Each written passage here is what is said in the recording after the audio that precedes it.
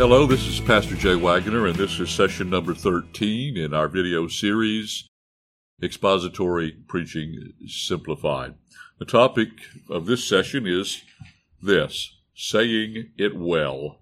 Saying it well. Number 13. We're talking here about developing public speaking skills. We've basically come to the conclusion now of all that we had to say about constructing the sermon, so we need to talk about delivering the sermon. There's a fictitious story that has been around for a long time. I heard it as a young man, and for some reason it stuck in my mind. It's a joke, really. I remember it this way. A group of men who had spent a lot of time together loved to tell jokes.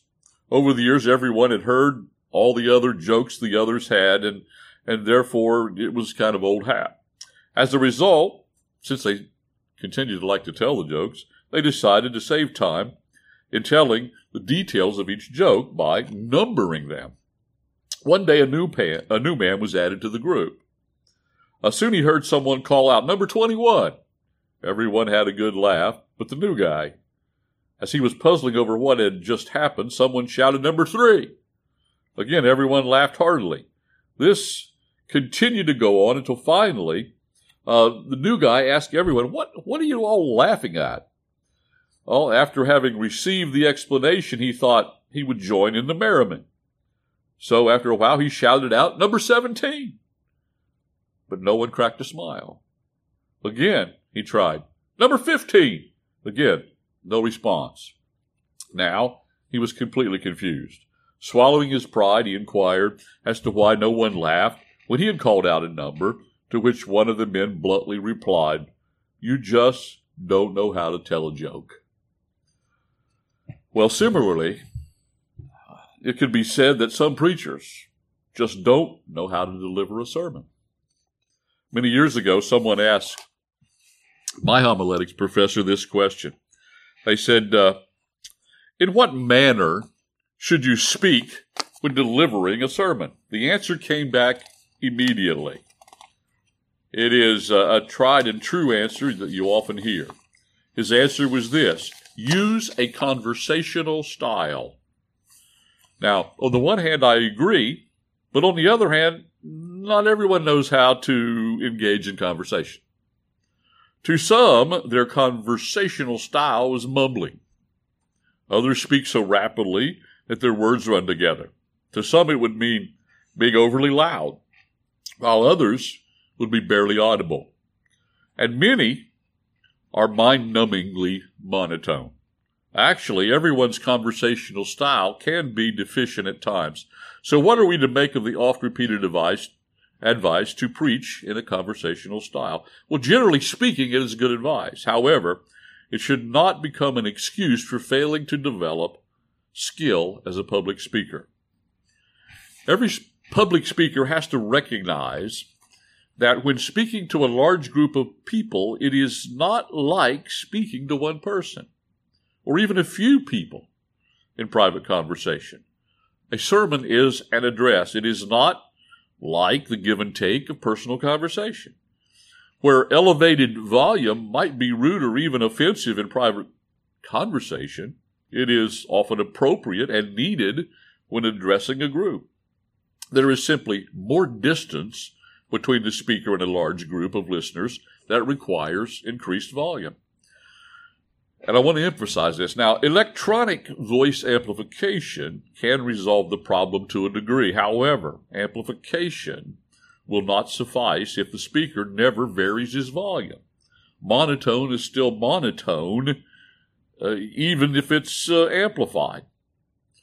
Now, here's two critical aspects of this whole thing. When it comes to volume, number one, volume needs to be elevated overall, whether you have amplification or not. Now, personally, I've found that relying on amplification alone for the appropriate volume is not that helpful. I purposely preach at a volume that is higher than what I would use in private conversation. Now, here's the reason. It helps me maintain my enthusiasm, number one, and secondly, it communicates a sense of urgency to the listener. Secondly, Even at an overall higher volume, I vary my volume up and down from the baseline, allowing me to emphasize important points. Now, I know younger preachers often find this to be unnatural, even difficult when it comes to raising their volume for emphasis at the appropriate time.